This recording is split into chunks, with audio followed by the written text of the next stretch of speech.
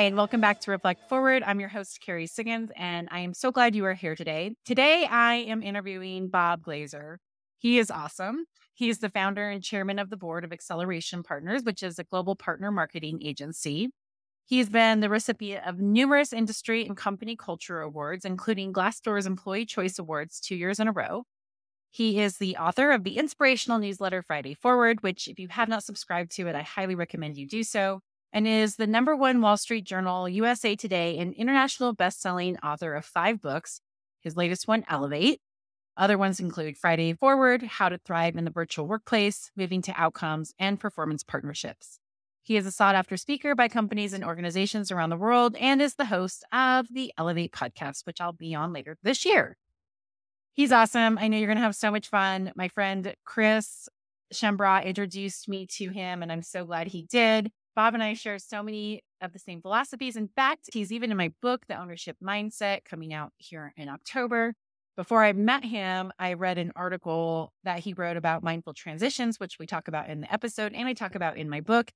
And I was thrilled when I had an opportunity to meet him because I love his thoughts on mindful transitions. So make sure you listen to the whole episode so you can learn what that means, because it's a pretty great tool to have in the workplace. All right, with that, I will be right back with Bob.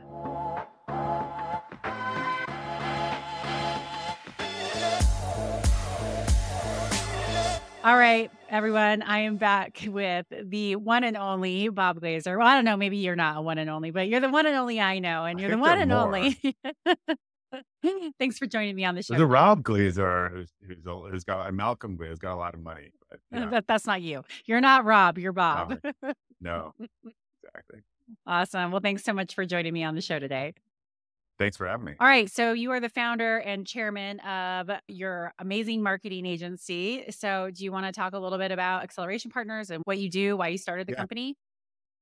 I would say, we're a little bit of a big fish in a small pond. We kind of really specialize in this area called affiliate and partner marketing. And like most people who run an agency, I did not start it intentionally. Someone asked me, like, how did you decide to start your agency? And I thought about it and I laughed on the interview. I'm like, what's so funny?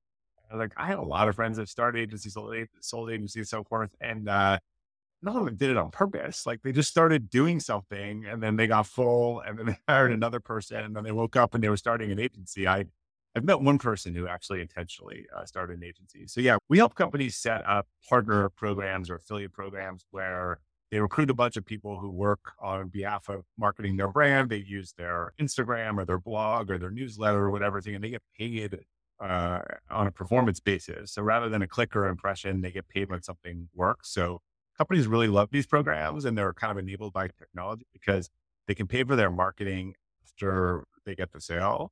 But it's not as easy to scale. So we help a lot of like Fortune 500 global companies kind of build and manage these programs, and a lot of them are global. And is that what you did before you started this agency? Like, how did you get into building out affiliated marketing programs? No. So I always liked working with growth-oriented companies and a lot of consumer companies. I was actually working at a physical business that built centers for kind of new and expecting parents before this. And that's when I sort of learned around life cycle spaces like baby and wedding and consumer. And at the end of the day, if you're building a consumer business, you have to have a good product or service, but it kind of becomes, can you get customers cost effectively? That is the name of the game. And when I started diving into the different ways to get customers, I kind of fell into this affiliate and partner space, and it was being used by a lot of people in a pretty shady, kind of underhanded way. But I was like, oh, this is really interesting. Like, how can this be done in more of a blue chip way? And I ended up partnering with a company at the time called Tiny Prints, which did like the first high-end like photo paper birth announcements. And we kind of set up a lot of these partnerships with mom bloggers and otherwise. And it was hugely successful. They sold to Shutterfly for a ton of money. And a lot of people that we worked with on that program went, as they do in the Valley, they went to other companies and then they called and said, you help us build that program. And I was doing a bunch of different things at the time. And again, I did one of them, then I hired someone to help me with the second one. And then there was 4 of them. And then we need another person. And then you wake up and you're running an agency. So that was the genesis. That's awesome. Well, that's an interesting story. And you're also a culture junkie like me. I don't know if that's a proper way to call it, but you've written And six books that, on that, this that, stuff. And so where did, this love for culture and building teams and, building companies with being mindful of cultures come from? yeah. I mean, it was really selfishly motivated. I'm sure you can resonate with this. And then when I say like, I worked in a bunch of these companies. I didn't like Yeah. them. I worked around these high growth companies. I loved, I thought when I started Acceleration Partners that I would pick one of these 5 companies that I was building these things for and just want to work with them and go down because that's what I had done. But I realized like, as much as I loved being around the work, the cultures of these companies sucked Mhm. pretty much and were horrible. And so as my organization started to grow, I was like, all right, I'm someone who's not like the ends justify the means. Like we wanted to enjoy the journey. And so I was like, how do we be high growth, but not do all of these things that some of our clients at the time did, or that I see in these other high growth companies and not sort of be this. And so I started becoming very intentional around if I'm going to build this company, what is the company that I want to actually work at? And I got to keep answering that question every time it grows and it doubles. And so that just became sort of one of our North Stars around like, what's a place that we would want to work at? And one of the things in my presentation, I tell people like, hey, you'd be proud for your kids to work at or your grandkids to work. That doesn't mean that every day is fun Mhm. or it's not hard or the clients aren't difficult, but do you treat people well? Do you treat them with respect? Is it a place that helps people grow? I mean, one of the things I'm most proud of, including our new CEO, I think 80 to 90% of our senior leaders have really come from within and grown up. And some of them, we have stories of they responded to a Craigslist ad years ago for a copywriting job, and Yeah. now they manage 100 people on our team. It's amazing. I agree with you completely. And how would you define your culture, right? People ask me this all the time, and I've spent a lot of time thinking about it, and Yeah. I have it all written down now. But what does a great Yeah. culture look like to you? I can answer that in so many ways. So first is that I think we tend to think they're ostensibly good and bad cultures. I don't believe that that's the case. There are some things that we would agree that make up good and bad cultures, like screaming at people, making them feel horrible versus treating them well, paying them fairly. There's some quality. But to me, a culture is a little bit, and I see this because I'm in the second phase of a junior in high school looking at university. It's a little bit like a college. Like it has a value proposition. It's very different. Like the big city school can be very different from the liberal arts school. And it's trying to offer that value proposition and find someone who wants that value proposition, right? If you're someone who really wants a liberal arts rural school and ends up going to a huge, city school down south, like you're probably not going to like it. The actual reason that just doesn't align to what you want. So to me, like the essence of a great culture is people and what they think, what they say, what they do are in alignment. And I think that can be very different. You could have cultures that record growth and innovation and things like that. And someone would like that. And you can have one that just rewards being around and longevity, consistency, and there's very little innovation or otherwise. So I think great cultures, the framework I've always used is they have 3 things and 2 modifiers. So they have a clear vision of where they want to go. They have real values, not kind of the wall art, but real values. And then they have goals and targets. And you think about those from left and right. They have a vision and they're trying to get to goals and targets. And they get there by going through their values, not around it. And then the modifiers are clarity and consistency. I think what people want from a company is they want clear values, clear vision, clear goals and targets. And they want, consistent vision, consistent value, consistent goals and targets. So I think we're a great company for like 2% of the population or less based on my experience. So our job is to find those people. Yeah. Yeah, I agree with you. I remember early on my career as a CEO, and I was, like thinking about intentionally building culture. And when someone wasn't a fit, or when someone was said, "Oh, I hate working there," I could take it personally. And I was like, "Oh, well, we're such a good company." And what I realized as I've matured is that you're spot on. Right. It's only going to work for people who are looking for those things. And we're an employee Yeah. owned company, and our culture is really focused around this whole idea of own it and the ownership mindset and what it means to think and act like an owner. And a lot of people don't Right. want And if that you have ownership, responsibility. if you're owning a core value and no one has actual Yeah. ownership. So this is why all these companies are struggling with remote work right now. They're not willing to set a policy or put a line in the sand. They're trying to appease everyone. Maybe you can do like in some ways, I don't agree with the investment banks, but I think that, hey, we're all coming to work or you're fired. At least that's clear. A lot of this hybrid stuff is being a mess because people are just so afraid to have someone be upset and not like it versus say, look, we're coming to the office on Tuesday or Wednesday. If you're someone who wants to work from home, not connect with your employees and never come in, that's not the type of company we Yep. want to build. Like you can choose, Yep. like you have a choice on that. We have a choice. I think you're right. And I do think that so many employers are fearful of losing people because of the tight labor market. And so you're right. They're trying to Yeah. like So they figure out frustrate that everyone. line exactly just to say, okay, but it's a huge problem losing that disconnect. I just had a company meeting this morning and we were talking about one of our values, which is be a great teammate and the whole relationship building aspect of it and how important it is to make intentional effort to build a relationship with your coworker. And that is your responsibility, especially at Stone Age, where Right. you have to think and act like an owner to be successful there. And some people really lean into that, but some people are like, oh, well, that's not what's important to me. I just want to get my work done. And it's being okay with saying, like, that's not what makes you successful here. That's not the kind of person we're looking for. We want relationship builders to work for us here. And Yeah, and your uh-huh, values would resonate. I hear a lot of people say, "I just want to work." yeah, I had a leader got a panel that people just want to work on what they want, when they want, and how they want. I'm like, then they should probably go start their own yeah. company or go be a free agent Mhm. because that's not being part of it. Nope. No, I agree. Well, you've done a lot of thinking and writing on this. Like, what other tips do you have for leaders who are struggling with this, who want workers back in the office, but have these hybrid situations that aren't necessarily effective for building relationships and building culture?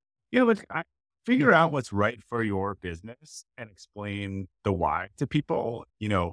Look, we're seeing mostly, I think, the older, I'll say males kind of playing the power Mhm. card of like, you have to be back in the office. To me, there's 100 ways you could go at Yeah. that from the business thing. Let's go back to the investment bank. Like, look, if we are pitching a $40 million client, that's a big part of our revenue. We are not going to do that on Zoom. That's not who we are, Yep. right? To me, that's a business orientation rather than you have to be in the office. Or so here are the things that be part of the office is part of our culture and part of our business. And there are also things that you can do that you don't have to be in the office. So I think more people need to explain Yeah. to employees, explain the why.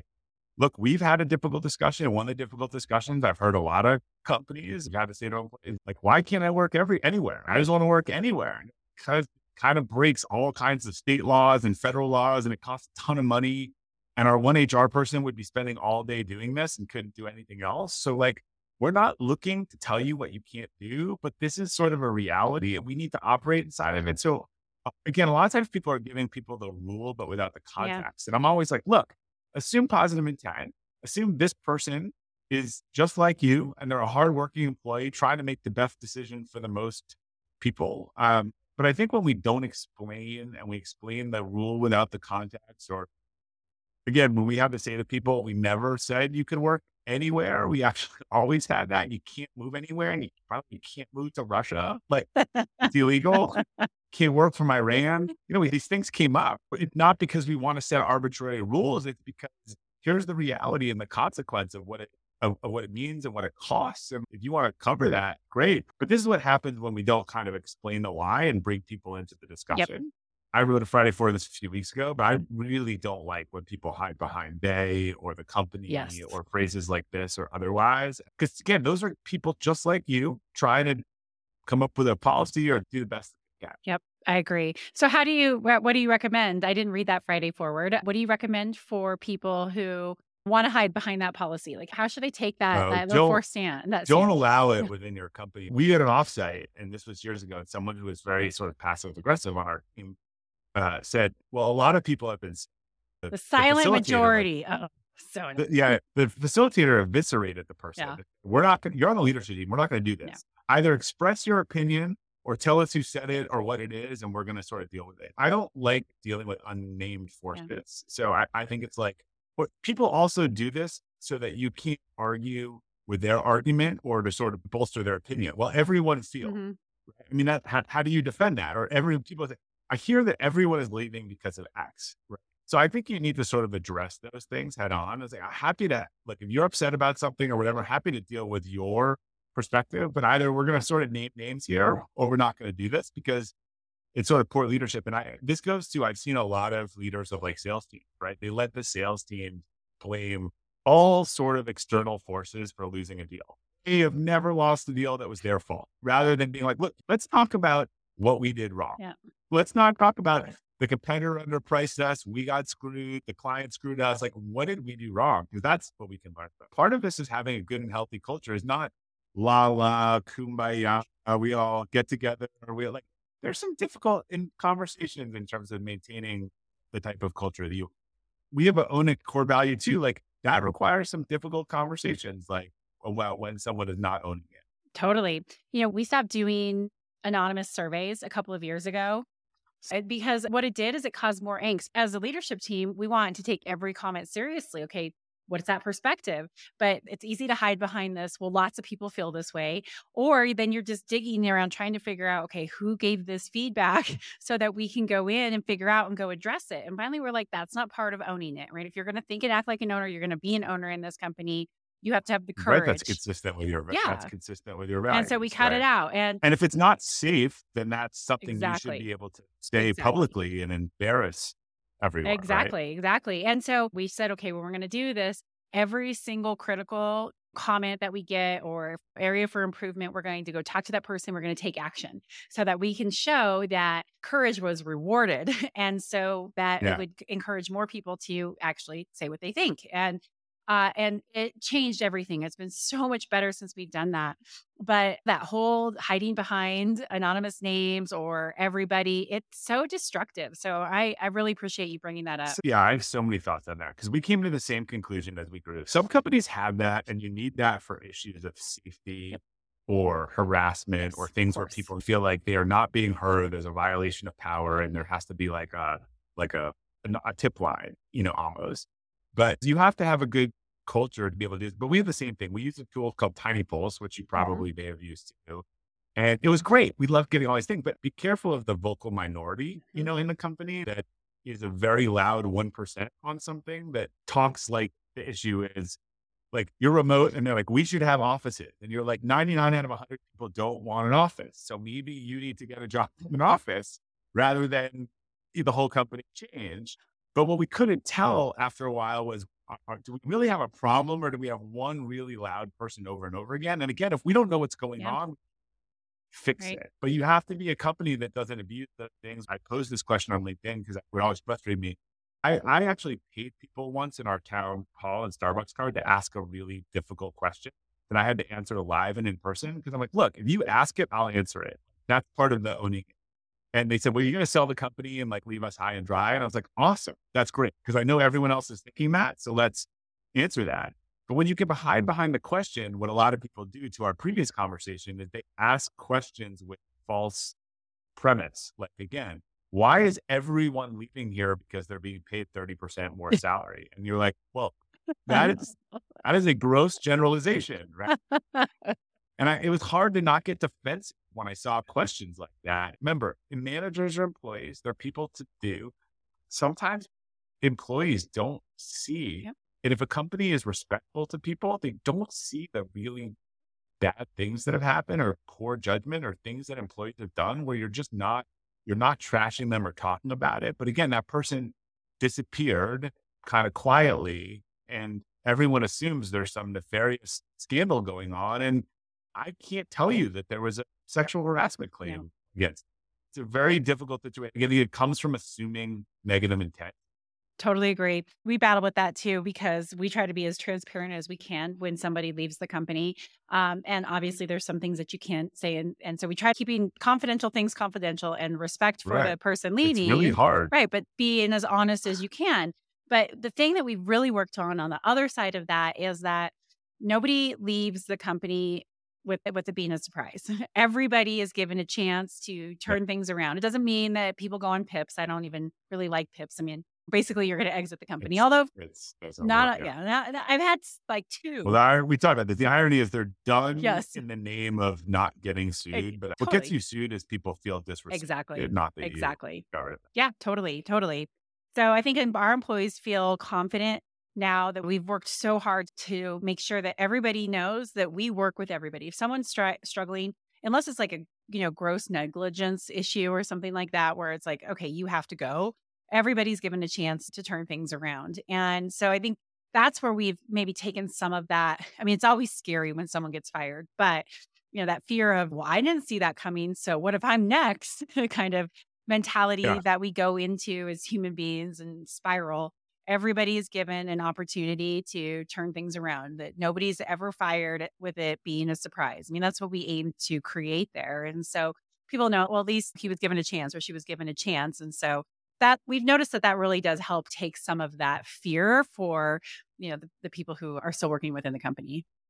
Right. But I do understand that sometimes people do things or they have a Totally. illness and they ask not to talk about it. And Exactly. so you either trust your Yep. leaders or you don't. Exactly. I mean, we have had mostly good outcomes. Like you said, I've been a handful of real things that were surprises over 15 years, but I can tell you those were really bad fiduciary decisions, things that like we couldn't look the other way that had risk and like we had to deal with Yep. them. Like there wasn't a choice. But again, it's just, we're not going to trash the person on the way out. Like, so I always say to people, you either trust your leadership from their body of evidence, you don't. But again, they're people just like Yeah. you with the same information or whatever, trying to make a good decision and do that to the best of their ability. Yep. I love that. Well, There is no the company. yeah, I'm with you. I'm with you. Well, how I first was introduced to you was reading an article that you wrote on mindful transitions. And so I think this is a timely place in the interview to talk about this. And I loved it. And I've totally adopted it and made it into to Stone Age. So taking this idea of pay to quit, and you don't have to give a 2-week notice, or you're not just going to get fired and not have any kind of a safety net behind you, which creates a lot of fear. And a lot of people do things because of fear, they stay stuck. And I really appreciated your thoughts on this. So, could you describe the theory behind mindful transitions and how you came up with it and how leaders can put it into practice in their own companies? So it really came with an employee years ago. We kind of called Patient Zero, and Patient Zero was like the nicest guy. Everyone loved this person. They worked for our company. Um, they weren't doing well, and we went the typical route. Like, here's a PIP, and like a lot of PIPs, it gets better, and then it sort of starts troughing back down again because under fear of losing your job, you will generally temporarily improve whatever the behavior is. But then if the fundamental systemic things are not corrected, and sometimes they're incorrectable, I think it regresses. And so it started to slide right down again. And we were like, well, what do we do? And we are like, look, we talk about wanting to be a great culture and do things differently. And the thing is, a client service organization, account turnover is like the worst thing, like kind of surprise account turnover. So we were like, I don't know, why don't we have an honest discussion with this person and see what they want to do? It turns out they were just done with client services and wanted to do something different. We said, okay, well, what if we decide that you're going to leave? Like, you're going to go look for a job and we'll be okay with that. Like, you could interview and do this stuff and we'll monitor it. And look, we made some mistakes and some things we learned on. You should put kind of a definite timeline on this and stuff. But it actually like went really well. Person got a good job. We got to transition the account. We were like, God, this would be so much better if we weren't surprised by people. And I think these come both ways, right? They're conversations that the employees unwilling to have about what's not working, or the manager or the company is like, this isn't working. And then the employee's going to get blindsided when finally the manager kind of hits their wits end or whatever it is boils over. When you don't address it, then it ends up blowing up. It's like all the things you didn't say to your partner in a fight, and then you bring them up 6 months later, then it's unrecoverable. So we started trying to kind of make this into a thing. And it was kind of a mission. Like, how do we eliminate 2 weeks notice? And I heard these things about PIPs and I looked at PIPs. I looked at the data, and there's a famous study on doctors, which you might have heard, where an insurance company listened to conversations between doctors and their patients. And it actually wasn't the doctors who made the most mistakes that got sued. It was the people who sort of talked condescendingly to their Mhm. patients that had the most lawsuits, not the ones that had the most errors. And so I really felt like if you ask the lawyer, and look, I love lawyers, but sometimes their job is to be lawyers. They're going to say, you got to do a PIP because you're going to get sued. Well, there's no legal actual justification around that. And again, as I said before, people sue because they feel hurt or disrespected or otherwise. Putting them on a PIP that you want them to fail essentially is kind of counterproductive. So we started trying to say, look, blue pill, red pill, like we can do the PIP. our experience is it doesn't work. They don't last. 90% of people are in 9 months, or we can do this other thing. And eventually, like, here's how it works. We can support you. You can look for a job. Here's the timetable. And it gave us the freedom to start those discussions before we were kind of at wit's end. And it gave other people the freedom to come forward and have that discussion and know that we weren't going to walk them to the door. People still don't believe I it. know. Their parents tell them not to believe it. They've been damaged by so many other companies, and I get it. So then we start paying people a bonus for how much notice they gave us. Because to me, incentives sort of align behavior. And look, some people still won't get it. And it doesn't work perfectly all the time, but it's better than anything I found. Anyone who's copied it and tried it has told me the same thing. They're like, God, that works so much better to have a real conversation. Here's also the irony with a manager, and this is psychological thing. Like, Carrie, you're on my team. I really like you. You're struggling. I know you're not going to work out. So what do? I start emotionally distancing myself from you because I need to make you into a bad person because I'm going to need to do a bad thing to you, which is the opposite that I should do, which is to lean into the relationship. Be like, Carrie, you and I both know you haven't made quota for 4 quarters in a row. You're struggling. This isn't working. What's going on? Is this what you want to be doing? Inevitably, you're like, oh my God, like I've been dreading this conversation for 9 months. So always like, thank you. No one wants to suffer. And you say, look, like, how can we help? Can I do the reference? Can I do whatever? Do you want to start looking for a job? And I think the person's like super appreciative that you're not excusing the lack of performance, but the lack of performance is usually because someone's not doing the right thing that they're meant to do. But then you're leaning into the relationship at the same Yep, I totally agree with you. I just had a conversation with my VP of HR about this very thing, and we were talking about an employee who is so struggling. hard to bring people into this who I know, right? not brought up in it. Yeah, Yeah. she's like, because she was just like, she's new to the company. She's like, I have never been a part of anything like this. And I'm like, well, but if you just treat people like humans and you invest that time instead of trying to distance yourself, you lean into it. And it's like, look, I really care about you and I care about your happiness and I care about your success. And this isn't working. And so, let's talk about it. And this particular instance that we were talking about yesterday, it's moving a person who's not on the right seat on the bus. I think that this person is, we want her on the bus, just not on the right seat. But that person has to make the decision, right? Do I want to do this different role, especially if it's, considered a backward step?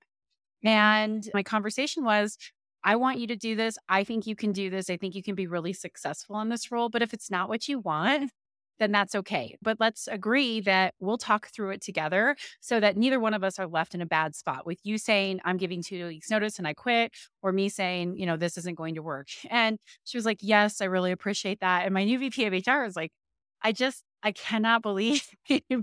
that this is People how really you like, do again, this. people are so trained. I know. It's so intuitive. Yeah. Like when you actually are like, what about this seems like Yeah. not the right thing Yeah. to do? But people are so trained. They're so trained in that Yeah. legal sort of Yeah. ease. And it doesn't make any sense. Would you rather pay someone like money to not work or get some value of you out of that time? And again, if you're in No. professional services, what clients absolutely hate Mhm. is fast account turnover. So Totally. what you do is you slot that Yeah. new person in on the account. They're there for 5, 6, 7 weeks. They start sending the reports. They start chiming in. And then at week 8, you're like, hey, Carrie's going to move Yeah. on. And at that point, it is like much less of Yeah. a shock to the Yeah. system.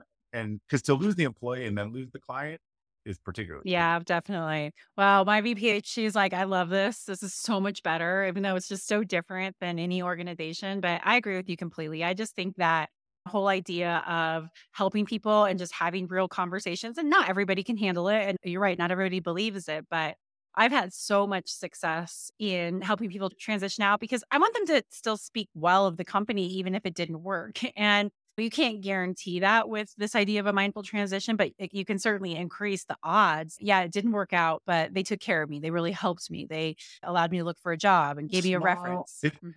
It's a small world, Yeah. and these are your advocates. And by the way, the flip side's true too. Yeah.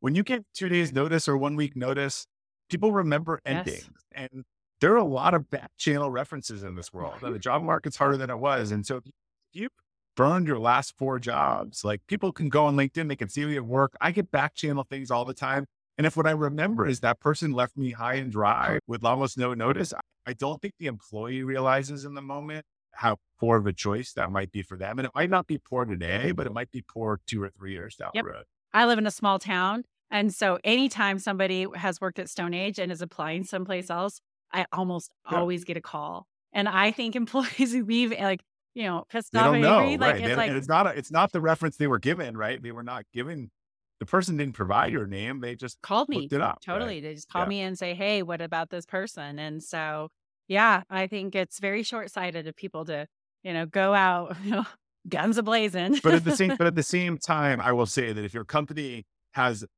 a track record of walking everyone to the door the day that they Yep, leave, then you should be fully ready for that. You should totally. do it. Again, we say to our employees, look, if we ever break the trust of this, it's safe to have this Yeah, discussion. You could tell yep, everyone, you could go on Glassdoor and put it like it never happened. Just don't do that to people. But yeah, if your company walks people right to the door, then you don't want to do this. And you probably want to get your new job and do everything and then offer them 2 weeks notice and know you're leaving that yep. day. Like, because that's what they're going to do. Yep, I totally agree. Yeah. Well, I really appreciate that article. I read it years before I actually got to have the opportunity to meet you.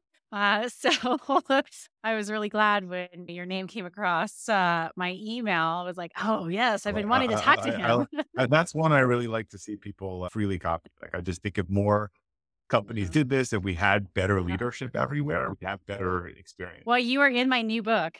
My book is launching, The Ownership Mindset. It launches in October. And I Love talk it. about this whole philosophy and that I took the idea from you. So you are in here, buddy. And by the way, I'll give you a plug for that to what culture is. There are a lot of people I know, they go to their company. I want you to have an ownership mindset, right?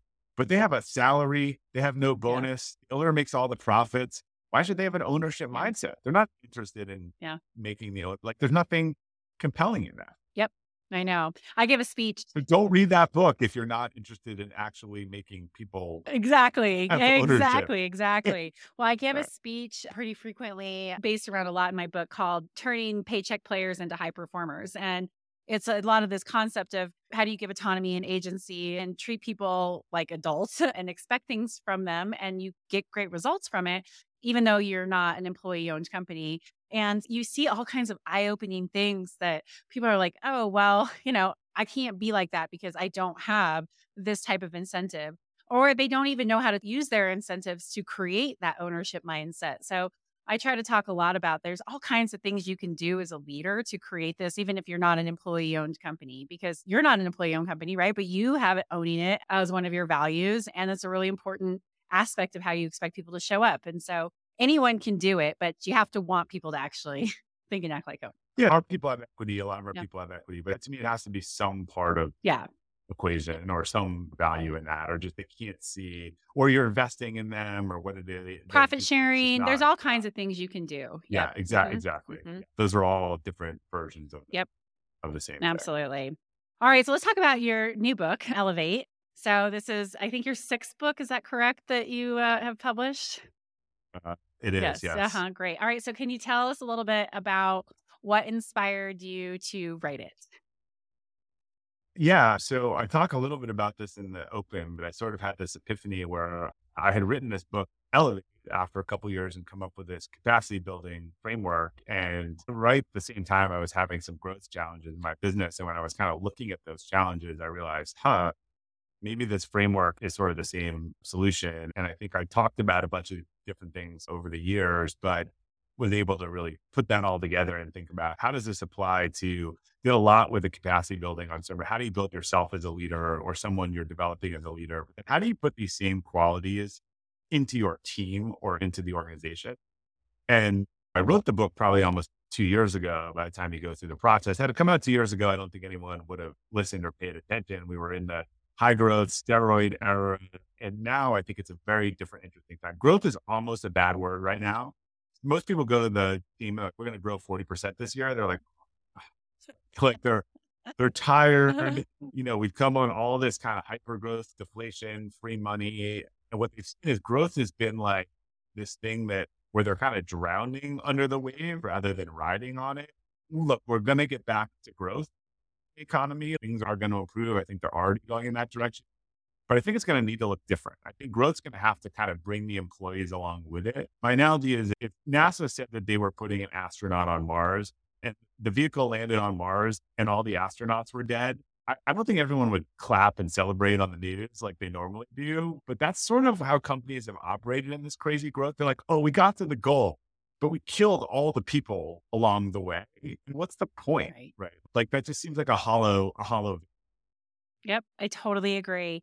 And do you think that business leaders are getting that? How do you think this shift is going to happen, especially with this short term outlook that so many, especially Yeah. publicly traded companies have? I think they're going to have to Hmm. get because I think if you watched any of these corporate malfeasance series over the years, I think if you had one of these people right now, like an Adam Newmark, whatever, that went to their company, like, we're going to grow 100%, we're going to work 16 hours a day, we're going to beat everyone would be like, I'm out. Yeah, Like, I don't just, care. I, Yes. you just feel Yeah. like after 2 years of COVID and supply shocks and demand shocks, Yeah. like, people are just not interested in the super hustle grind Yep. right now. Yep. Agreed. I think they want, not that they want to work. I think they need stuff that's meaningful, that they learn, that they grow. That just speed for speed's sake is not going to be as interesting to them. And look, here's the problem. We have a decade of a lot of leaders who I think don't know how to grow a profitable, sustainable business. All they know how to do is grow top line. That's what they've been trained on. That's what they've been rewarded on. I think people assume it's just a switch you can flip and they can suddenly do all the other stuff. I'm not sure that's true. Yep.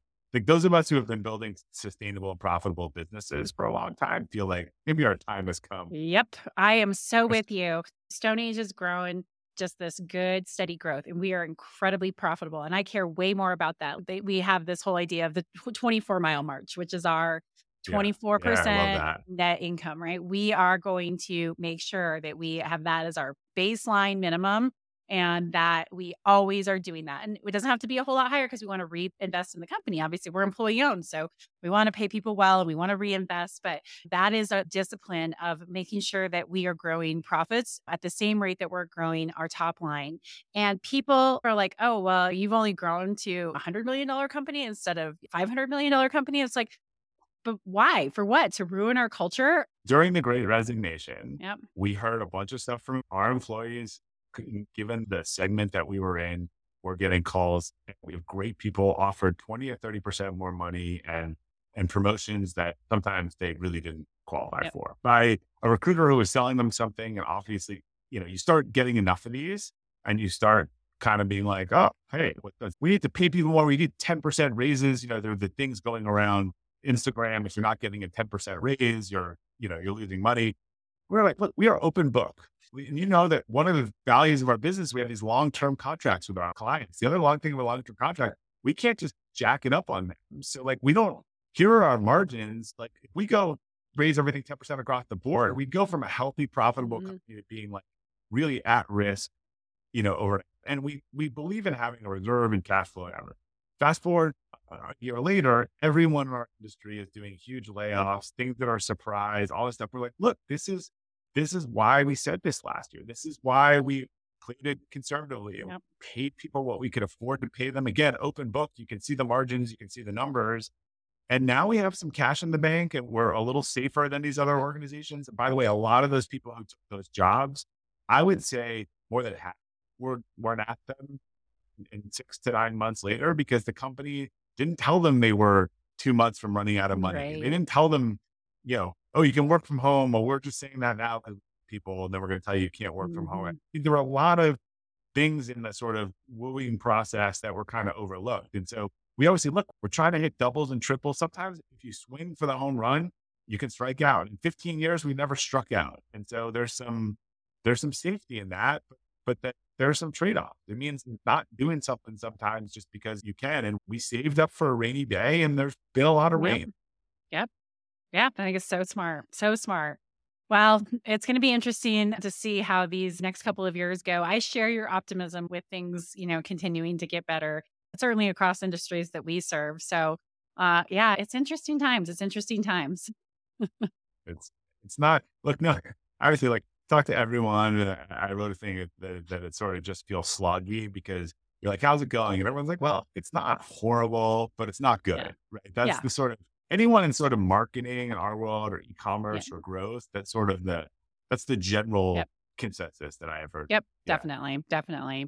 All right. Well, our time is up here. I do have one final question as my signature question. The name of Yeah. this podcast is Reflect Forward. So, what does Reflect Forward mean to you? It's a great question. My daughter was dealing with something, and I sent her the quote this morning that if you're depressed, you're living in the past. If you're anxious, you're living in the future. And then if you're something, you're living in the present, at peace, I think, in the present, which was an old school quote. So I think there's always points where it's helpful to like look back and reflect and sort of learn from it, but not get stuck or live there otherwise. It's like enjoy where you are, look forward, take the lessons of the past, but understand that those zones provide, I think, different things to us at different times. And I think if you can be way too stuck in the past and you can be way too much looking forward and miss the rock that's in front of you. I love that. Fantastic. That's a great quote. I'm going to go find that. I think I butchered it. Uh, It's by some monk or priest or all someone like right. that, Lao Tzu or something like that. I'm going to You'll find find it. it. Go find it. I'm going to put it in the show notes. Awesome. All right. Well, I'll include all your information about your website and your book in the show notes. It has been such a pleasure to finally get to interview you on my podcast. Thank you so much for joining me today. Thanks, All Karen. right. Hang tight, everybody. I'll be right back.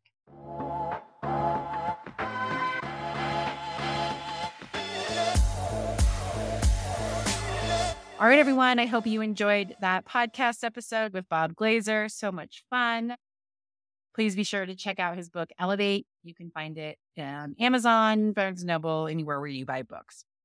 All right, with that, I will leave you to your day. I hope you have a fantastic one. And if you like this podcast, please share it with a friend, write a review, go rate it on iTunes or Spotify or wherever you listen to your podcasts. I really appreciate it. It helps with algorithms and spreads the word. And don't forget to pre-order my book, The Ownership Mindset. You can go to my website for all the links, carriesiggins.com, or you can go onto Amazon or Barnes & Noble and search The Ownership Mindset, Carrie Siggins, and you'll find it. I really, really appreciate the support. Thank you so much. Have a fantastic day. We'll see you next week.